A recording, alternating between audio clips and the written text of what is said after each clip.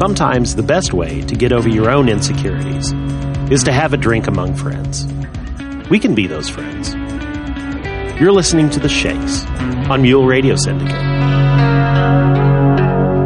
You know what I ordered, though, that What did should you be delivered to the door pretty soon? Yeah. The animated Hobbit.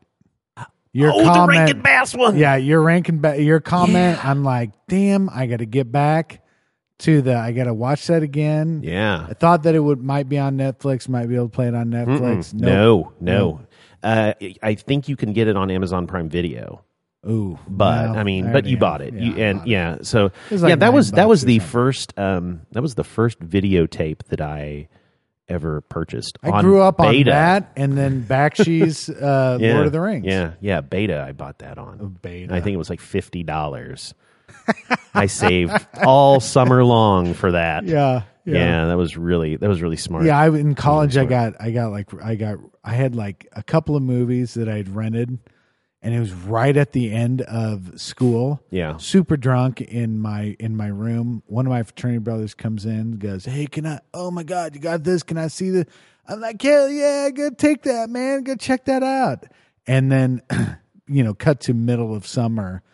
Have no idea who I lent it out to. I got the place calling me, and at that time it was like $150, and I'm like, so I'm calling all my fraternity brothers all over Nebraska, going, "You got this? Can you send it back to me?" Thank God it was somebody in Lincoln. I was like, I had something very, very similar happen to me, but I packed. I was living in the dorms. I think it was like freshman year, and I ended up packing the video in all my stuff because it was like finals week, whatever. Sure. Watched a video after it was all over, packed it up, and then middle of summer I get this postcard. I'm like, oh boy. So I saw The Hobbit in 48 FPS. Mm-hmm. Not a fan.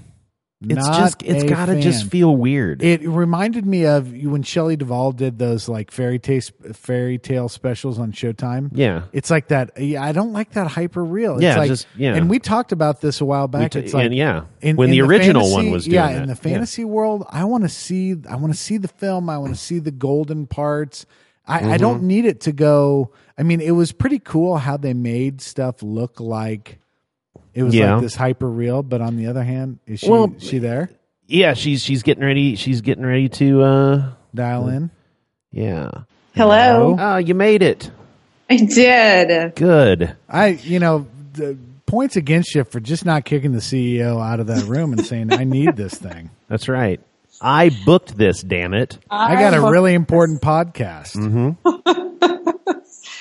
Points against me. Points also for me for keeping my job. There you go. That's also there's good. That. We can't fault you for that at all. Right. We would have had a lot of material though had you gotten fired on the spot for kicking the CEO out and still keeping with the podcast. Right. Better. Yeah. I feel always better to grumble, write an anonymous passive aggressive blog post. There you go. Yep. And bitch about it on the air. Yep.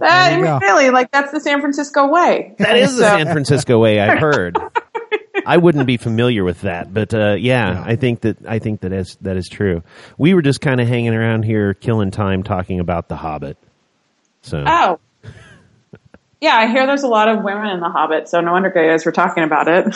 So everybody out there, this should be a fairly familiar voice on the other end here. We have Leah, the former host of Let's Make Mistakes. She's decided to come hang out and crash on, or did I say Let's Make Mistakes? I did. I said let's make. Okay, mistakes, shakes. They sound familiar. I was afraid. I think that we're looking for the rhyme. Yeah, that's so. Anyway, you're here now. Yeah, now you guys are like, did we think this through entirely? So we wanted to drill your brain on some things like that. Okay. Awesome. Great. Which is fun because now that I've been working less on now that I've stepped away from the client side of things and I have been working on a single product. It's fun to have a different perspective on that, and how we're really thinking about the planning side of that, even as a team before we make things. It's not just me who thinks about it. It's actually our whole design team. We work on it together and we really think it through. So it's been a really fun process. Yeah, let's start there actually, because I think that's probably the first big difference I'm sure that you found is that since you are on a product, now you're diving really deep and you're going to go as deep as you possibly can go because now your experience set just pertains to the one thing. So I mean, talk to us about that and how was that jarring to you? Maybe I'm sure a pleasant surprise, but something that you weren't that surprised about, I would hope. You mean going deeper into the well, I mean, or just the process that some things that I don't know. See, now you say we should have thought this through before. Maybe you should have thought this through before, because I'm going to tell you I'm kind of fried right now. My brain is mush. So go ahead and tell me. Just read my mind and just tell me about your product. About Automatic? Well, so I work for Automatic, the 1T, not the 2. I don't work for the WordPress Automatic. I work for the car Automatic. Right, the 1T Automatic. Yes. Yeah. So Automatic is it's a dongle, which always brings me joy to be able to say that in any context. That. We use that all the time in Hallmark, dongle. Who doesn't love the word dongle? Yeah. But long may it live. So it's a dongle. It plugs into the OBD2 port of your car. Your car, as long as you drive a car that was made in the U.S. after 1996, your car has an OBD2 port. So this is like the little thing that Progressive in their Snapshot probably plugs into the same thing, right? Yep. Yeah. It took me a really long time to be able to say OBD2 port because everybody, when they start, wants to say ODB. 2 port, your old dirty bastard port. But it's not. So it's your onboard diagnostic port. And this is kind of where, like, if you have a scan gauge or a Snap-on, or where when you go and you take it to, like, your check engine light comes on and you take it to the mechanic, and the mechanic plugs in as a scan gauge tool, any kind of tool that's going to tell you what's going on with your engine. And this is where a lot of your emissions based diagnostic trouble codes or your DTCs are going to come out. And so this is not a brand new thing necessarily, but what it is, it's making it really consumer friendly. And what we're doing is we're taking all that stuff and we're importing it into your phone. So, a lot of new cars have incredible amounts of information on your dashboard. That tells you like what your mileage is, what different trips look like, all kinds of information about like what kind of trouble code you're getting. And this is especially for people who drive older codes for whom that information is not available, such as I drive a 2000 Volkswagen Golf, and basically it tells me that I have gas. And have driven awesome. A Golf. I love that's what if I weren't so big and I weren't such a I would. You would look like a gorilla on a tricycle. I want to get I heard that in spring they're going to introduce a larger GTI, and that's what I would want. Yeah. But I think it would be a clown car with me. I really love, I mean, in fact, I actually desperately need a new car. So if they're really introducing a new GTI, I'm hoping my car can hold out because my car needs actually a new engine, and my engine needs to be rebuilt or needs to be replaced, which, no, I have to just get a new car. Yeah. That's always the better choice. Right. If that's the case, I would totally look into GTI because I have loved this car. It has been so much fun and such a great car. How many miles you got on that thing? I mean, I don't have quite 100,000 miles on it because, because there was a period of time where it wasn't being driven that much. Okay. And then I got it back and I started driving a lot, but partly it's a known issue with the early Golfs, from a particular couple of years where the piston rings, they didn't seal very well. And so you basically you burn oil like crazy. Like you have to put oil in a lot. Yeah. And if you caught it early enough, it was under warranty. And if you didn't catch it earlier enough, you were screwed. And I'm in the latter camp of the screwed camp. Gotcha. So also, by the way, all of these things I'm saying are things that I never in a million years imagined would come out of my mouth sounding in any way like I had any clue what I was talking about. Not that I'm not fascinated by cars. But you sound like Click and Clack now. I mean, you're just yeah. And so this is part of the goal of what we are interested in at Automatic. One thing is helping people drive more efficiently. and save money on gas, save gas because it's a huge environmental concern. Yep. And a lot of people are really interested in automatic because they're like super data heads. And we, I think there's a lot of people, so I'll get into our users and what's interesting about them in a minute. But, another thing that we're interested in besides saving money, saving gas, driving more efficiently, which, or just smarter, which for me sometimes means chilling out a little bit. It's because our product, it sends you little alerts, like when you hit the gas too hard or you hit the brake too hard or you speed, you drive over 70 a lot.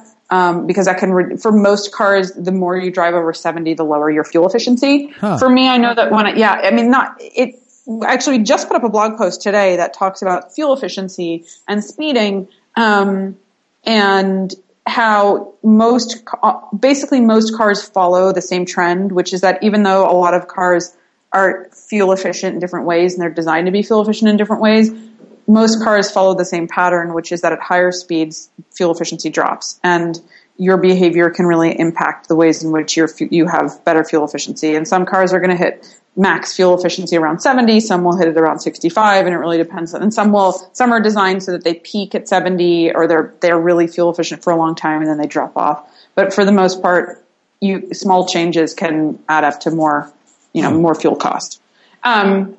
But the other thing that we're really interested in doing is helping people figure, get to know their cars more, because here's you're driving this car around, and cars used to be mostly mechanical, and now cars are mostly a big, giant, incredibly expensive computer that you never ever access. And there's for most of us, we kind of go, oh my God, my car is throwing up an error.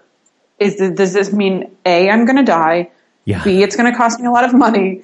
C, some other catastrophe. I don't know, just somebody take care of it for me. And there's a lot of stuff you can do and learn and know about, how often should I actually change my oil? What does tire pressure mean? Why is it important? How does that affect fuel efficiency? All of these things that, little maintenance things that you can learn more about this incredibly expensive thing that you get in and out of and drive and deal with all the time. And why is that important to people? And how can it be more important? How does the maintenance of your car matter? So those are the things.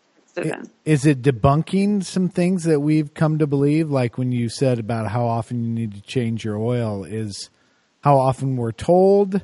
Is that true? We haven't really gotten to that. I mean, that I don't know if we'll ever get into that stuff. I think it's more I think it's kind of helping people maintain their cars depending on the type of car, depending on, I don't know if you're supposed to do it every 3,000, 5,000. I think it depends on the car. We actually on staff here have a service technician who's been to school. He's super knowledgeable about cars, which is fantastic. Really great guy named Ian. And he actually yelled at me for the way that I had not been taking care of my car. And it's like that Seinfeld episode with the Saab where Putty was there. And or it wasn't even Putty. It was some other guy quit speaking to him because he's you're not treating your car very well. Right. Right. Well, I mean, it's kind of it's sort of like your friend who always wants to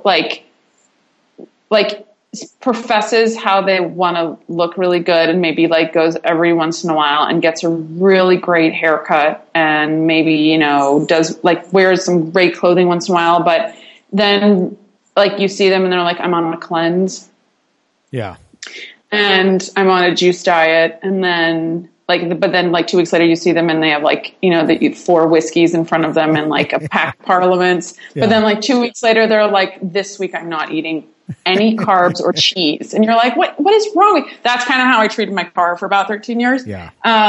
And on top of the piston ring thing, it was kind of I would only put oil in it when the check oil light came on, because I didn't know any better. Partly because I didn't know any better. Yeah, how are you to know it was an issue?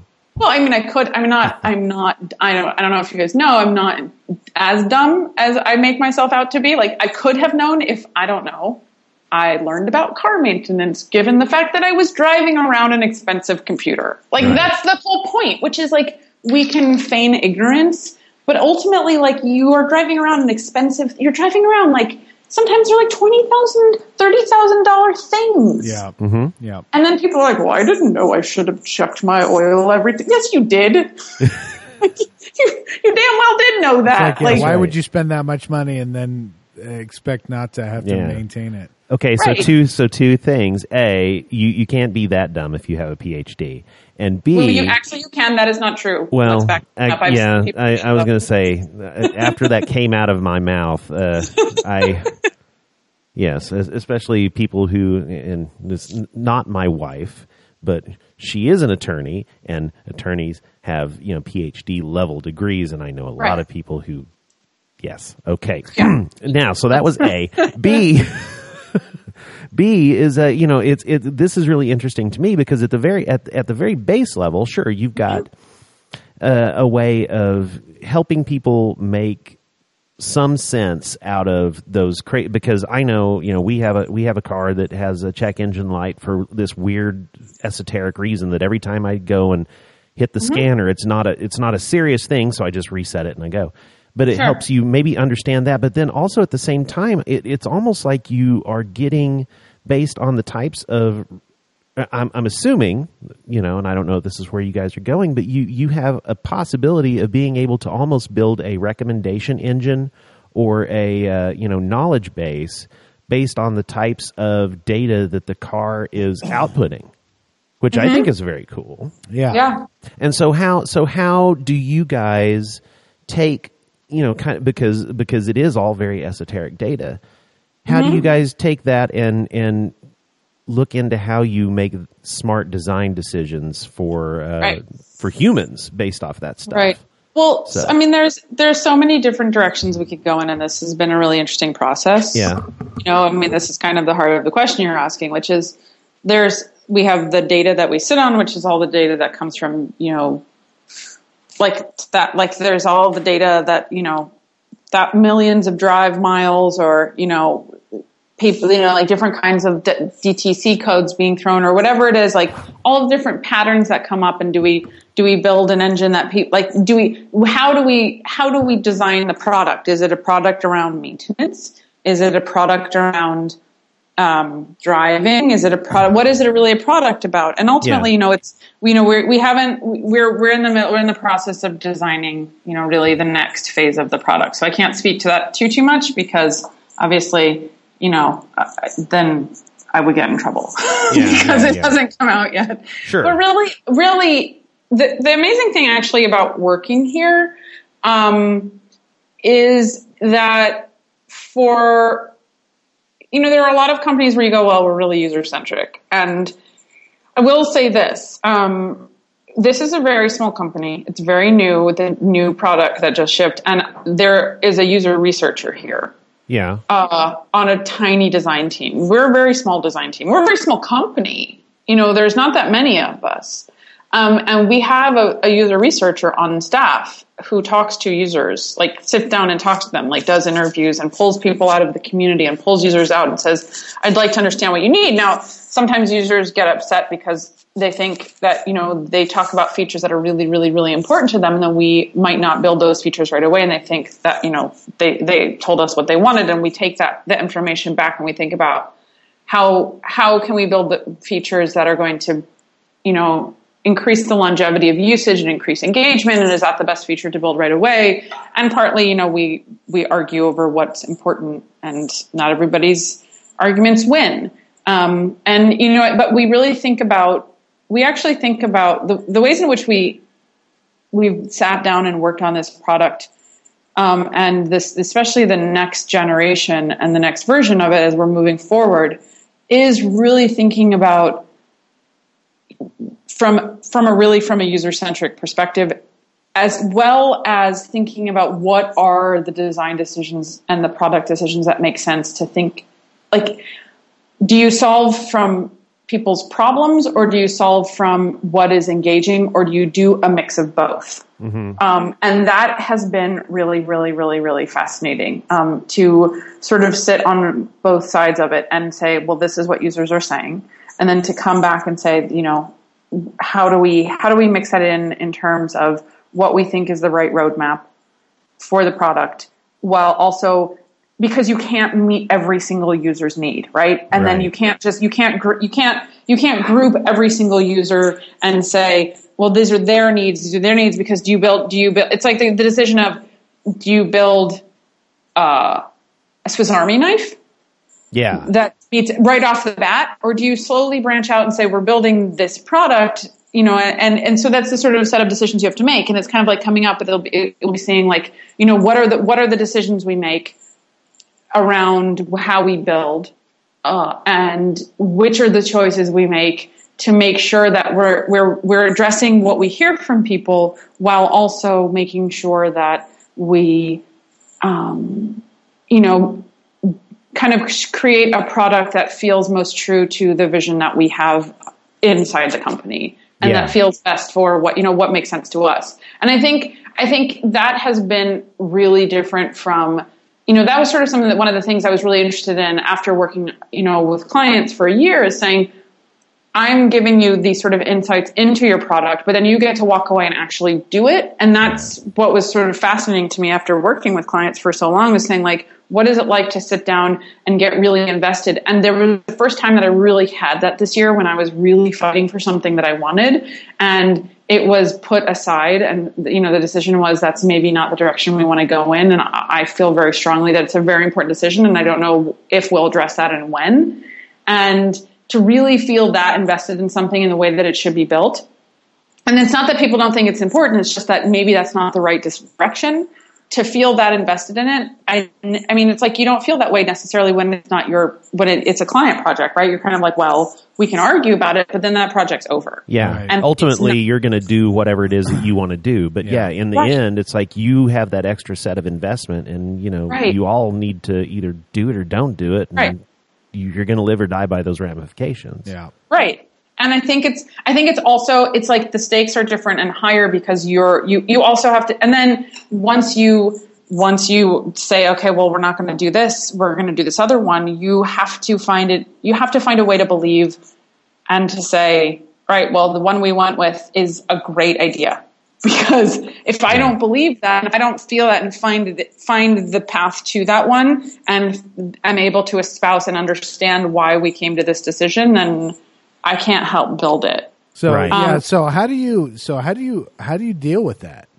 Because that's the biggest thing is that I feel like sometimes I'm like too easy to get on board with something, even when it's like going south, and because I always want to be a believer and a supporter. Sure. And then I had some creatives that it was like, I had to spend a good day making sure that they buy in, and once they bought in, then they were on it, but it was such a pain in the ass. So it's like, how do you deal with that? It's like, if you're not necessarily bought in, and then how do you make yourself buy in, or do you? Or I think actually it's good to have those people who are a pain in the ass. I think really healthy doses of skepticism are incredibly valuable. Yep. I have always been one of I like to think of like, there's the crew in the front of the room. Like there's the heavy Kool-Aid drinkers, and then there's the like super, like the people in the back of the room. And then there's the people in the way back of the room who are generally like, maybe should be, they're in the back of the room because they're trying to get out. Right. Well, and not necessarily the back of the room because they're trying to get out. So part of it is like I used to work at IGN, right? And I was, when I was an advice columnist in the 90s. And I always think of it in like the way where it's kind of like the kids in the back of the room are kind of the troublemakers, and they're going to poke fun, and they're going to be part of the crew, but they're also going to be pretty skeptical. Yeah. And I think the kind of skeptical people just described my wife. My wife, right. who is a creative director as well. She is 100% that. And I am always that person who I'm always like, well, guys, the thing is.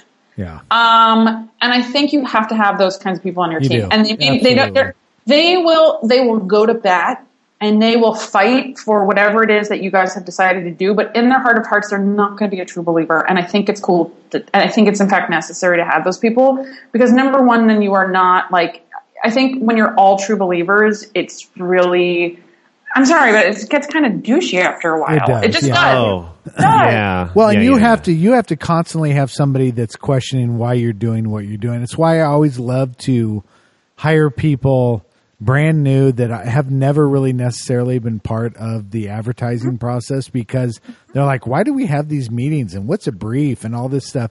And it's such a huge pain in the ass. Yeah. But it's a makes refreshing. me question. Yeah. It makes me Right. question. Yeah, why do we do that? You Well, know? Yes. and and on the other side of the coin, I mean, the last place I was, I mean, fantastic people, but man, I tell you what, every single one of them, all true believers, and I was the one asshole.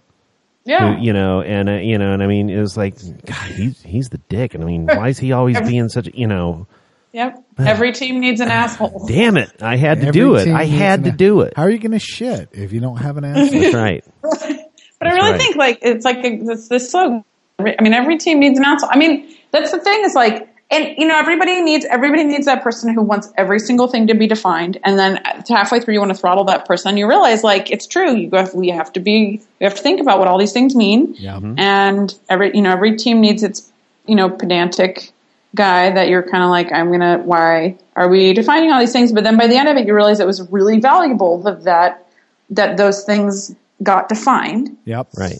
And then by the end of the meeting, you also realize that everybody also needs to, you need to have that kind of asshole person that's kind of like, yeah, I don't know about this, or what about this, or kind of hangs back a little bit and is either deferring judgment or is willing to sort of make judgment. And I mean, I don't mean like in the sort of, blue sky brainstorming process where everybody like throws out their ideas, but just stops and says, this is where I see these problems. This is where I see these problems. This is where I see this, maybe not. Or, Yeah.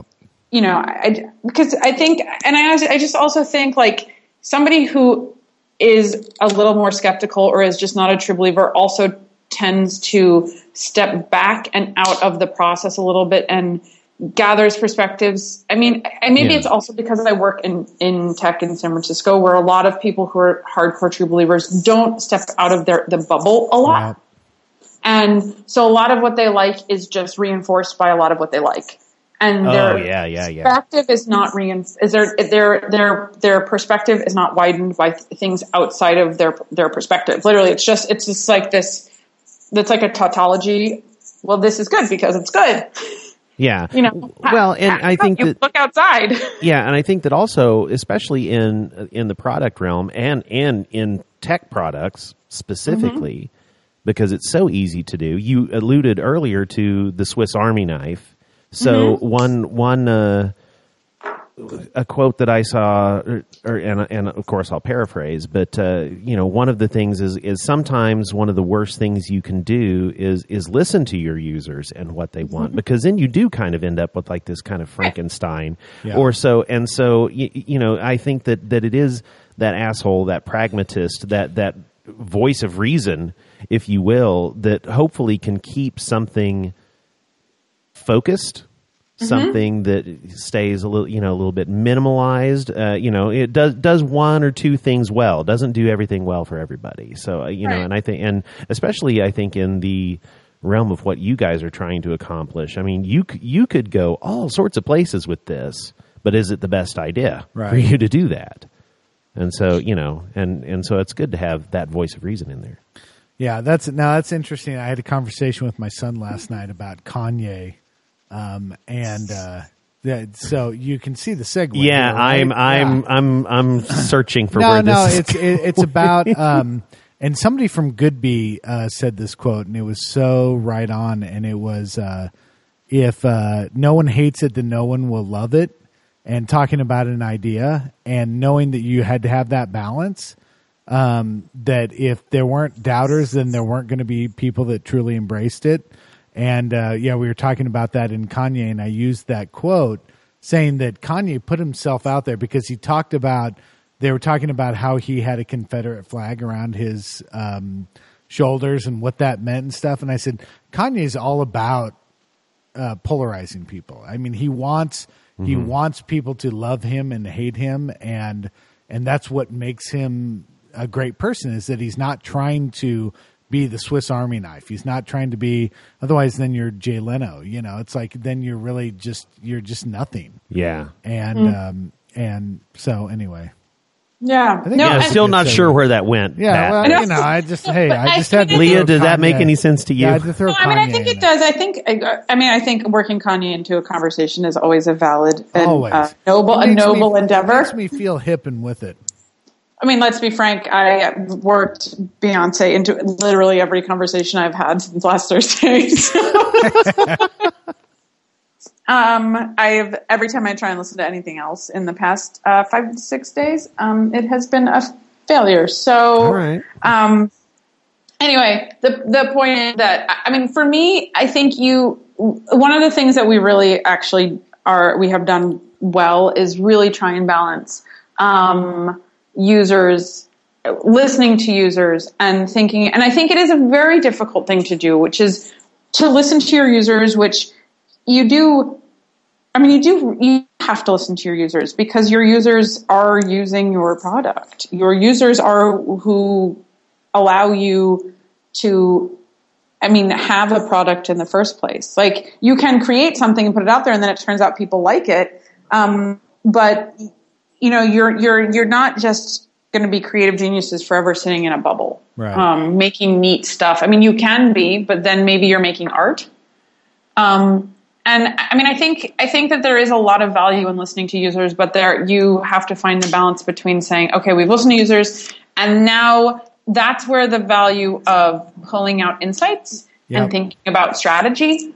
One of the things that I think is really great is working with a team of people who try and piece things together and think, okay, so these are all of these, and these are all of what we're hearing. Yeah. Let's pull out some of the most valuable insights. Let's piece them all together, and let's think about what kinds of categories do they fit in. What's the most important category that we want to focus on? What feels most true to the direction in which we want to head? Why does that direction feel best? Or what are the couple of directions we want to fit in? How do they fit with that's really what we did is we sat, we talked through this, we looked at it, we pulled out directions, we moved in different directions, and we thought about what direction actually makes the most sense for how we've come this far, and then where we'll be going in terms of making sure users stay engaged, making sure we're meeting people's needs, doing what we've been doing so far, and also moving toward a lot of these things that people are saying, like, so that rather than it's kind of like you have all of these free floating ideas, because basically it's kind of like you have all these free floating ideas and they sound, oh my God, like we have to do all, like 1,000 users want 1,000 different things. But really the truth of it is there are patterns in all of those things that people want. And if you can find all of those patterns and then you group them together, maybe it turns out that ultimately there are 5 to 10 major things that users want. And can any of those 5 to 10 things work well together? Yeah. So maybe 3 of them work well together, and maybe you move in the direction of those 3 things, and then could they lead to some of the other ones over time? Is that possible? And that's where your strategy comes out, right? Yeah. Or do they become a separate product, or do you ignore them? Or exactly. Right. And it's really hard and it's very time consuming. And I think it's very time consuming in part because we work at startups. We want to move really fast. We want to build a product. Other people are doing stuff. It's super hard. We have small strapped resources, all of those things. And then you think, well, you could also just throw a bunch of stuff at the wall and see what sticks and then have your users get mad. You don't know, they're very difficult decisions to make, and they're very difficult decisions for all companies to make. Yeah. But I think there's benefit in listening to your users, but you have to think about how you listen to your users. And it's the same as at a design agency. You listen to your clients' users. You go away, you pull out the insights, and then you say, from these insights, we recommend these strategies. This is how the strategy comes out. You don't just go, a bunch of stuff people said. How do you think that sounds? Yeah. Which totally segues into what you wanted to talk about that we don't have any time to talk about. So first off, I'm going to say you'll come back, right? Yes, of course. Because we do have because we didn't even get to talk what Pat wanted to talk about. Well, before we get off, she needs to talk about the title of her dissertation, which is Honor Off the Record. the physician something transition. I don't know. I wrote it a couple of years ago. Something She doesn't even I remember read the that and I was like, and then I passed What out is the for like full 15 title of minutes. my? Let's look at the full title of my dissertation. Pat put it in the email I yesterday. put it in the email because it was yeah. the craziest shit I've ever seen. No, the craziest shit you've ever seen was my first master's thesis, because I also got a master's thesis from Georgetown. So my dissertation is called On or Off the Record: The Physician Experience of the Transition to Electronic Health Record. And I did my PhD, which meant I also had to do like sort of a master's in sociology on the way to my PhD. But I also actually did a first master's at Georgetown before I did that, and that was in communication, culture, and technology. It was super, super fun. And that master's was way more crazy because I wrote about androids and cyborgs. And awesome. that one is called, you can read it. It is on the internet. It is called Doomsday or Desire: Do Androids Dream of Robotic Lovers? It is available on my website for your perusal. Nice. I will read it tonight. Good God. It's actually pretty cool. It actually sounds awesome. I'm giving you shit. That sounds awesome. For the record, the title is Dissertation on the Practices and Culture of Clinicians with Respect to the Adoption of Electronic Health Records. Yeah, well, the full title is On or Off the Record: The Physician Experience of the Transition to Electronic Health Record. Yeah, that would be a big topic in this town. Good God. With Cerner being the big, the big electronic health record people. So basically, I did a sociological. I looked at behavioral stuff. Yeah. I did behavioral stuff. That's the academic term. Behavioral stuff. No, so what I looked at was I did a longitudinal ethnography. I sat in ambulatory care offices for 18 months. For a total of not altogether. I sat in them for 9 months first, and I looked at the culture of the clinics, the ambulatory care clinics, leading up to the leading up to the implementation of the electronic records. And I watched people use paper records for a couple of months, and I watched the culture of the clinics, and then I watched the doctors go through the training process of electronic health records, and then I watched the rollout of the electronic records in six clinics. And then I also stopped in at a number of other clinics because there were 18 clinics total. And I talked about how really the culture of your organization can heavily impact the ways in which you adopt a new technology, particularly a technology that affects and impacts your profession and your professional identity. And that organizations that already have an ethos of working collaboratively and cooperatively are going to have an easier time dealing with it because they already tend to want to find a way to just sort of manage and deal with this major technological change. And that people who work in really combative environments, whether it's internally combative or combative with management, are naturally going to have a harder time, and they're going to find ways to avoid, to fight, and to undermine and to sabotage. And that there's another organizational type I call the silo, which is that people who are just sitting there kind of working alone and they don't know how to ask for help. You're going to have a different kind of trouble altogether, which is they're just going to find workarounds. They're going to make stuff up. They're going to have no idea how to ask for help, and you're going to have a different kind of pushback. And that we like to think that it's just because people are old or people are dumb or people are stubborn, egotistical bastards because they're doctors. All of which may be true in a variety of ways. But basically you get just a bunch of hackery. Wait, old people are dumb, right? I mean, I'm not wrong on that, right? Old people are dumb. Please do not make that the title of this episode. We won't. But she knows how this works. I know. Yeah, I did it. I did this before. This ain't my first rodeo. Uh-huh. But that really, it's like you can't just dump technology into a group of people and not expect that the ways in which they work are going to disappear, especially not the culture in which they work.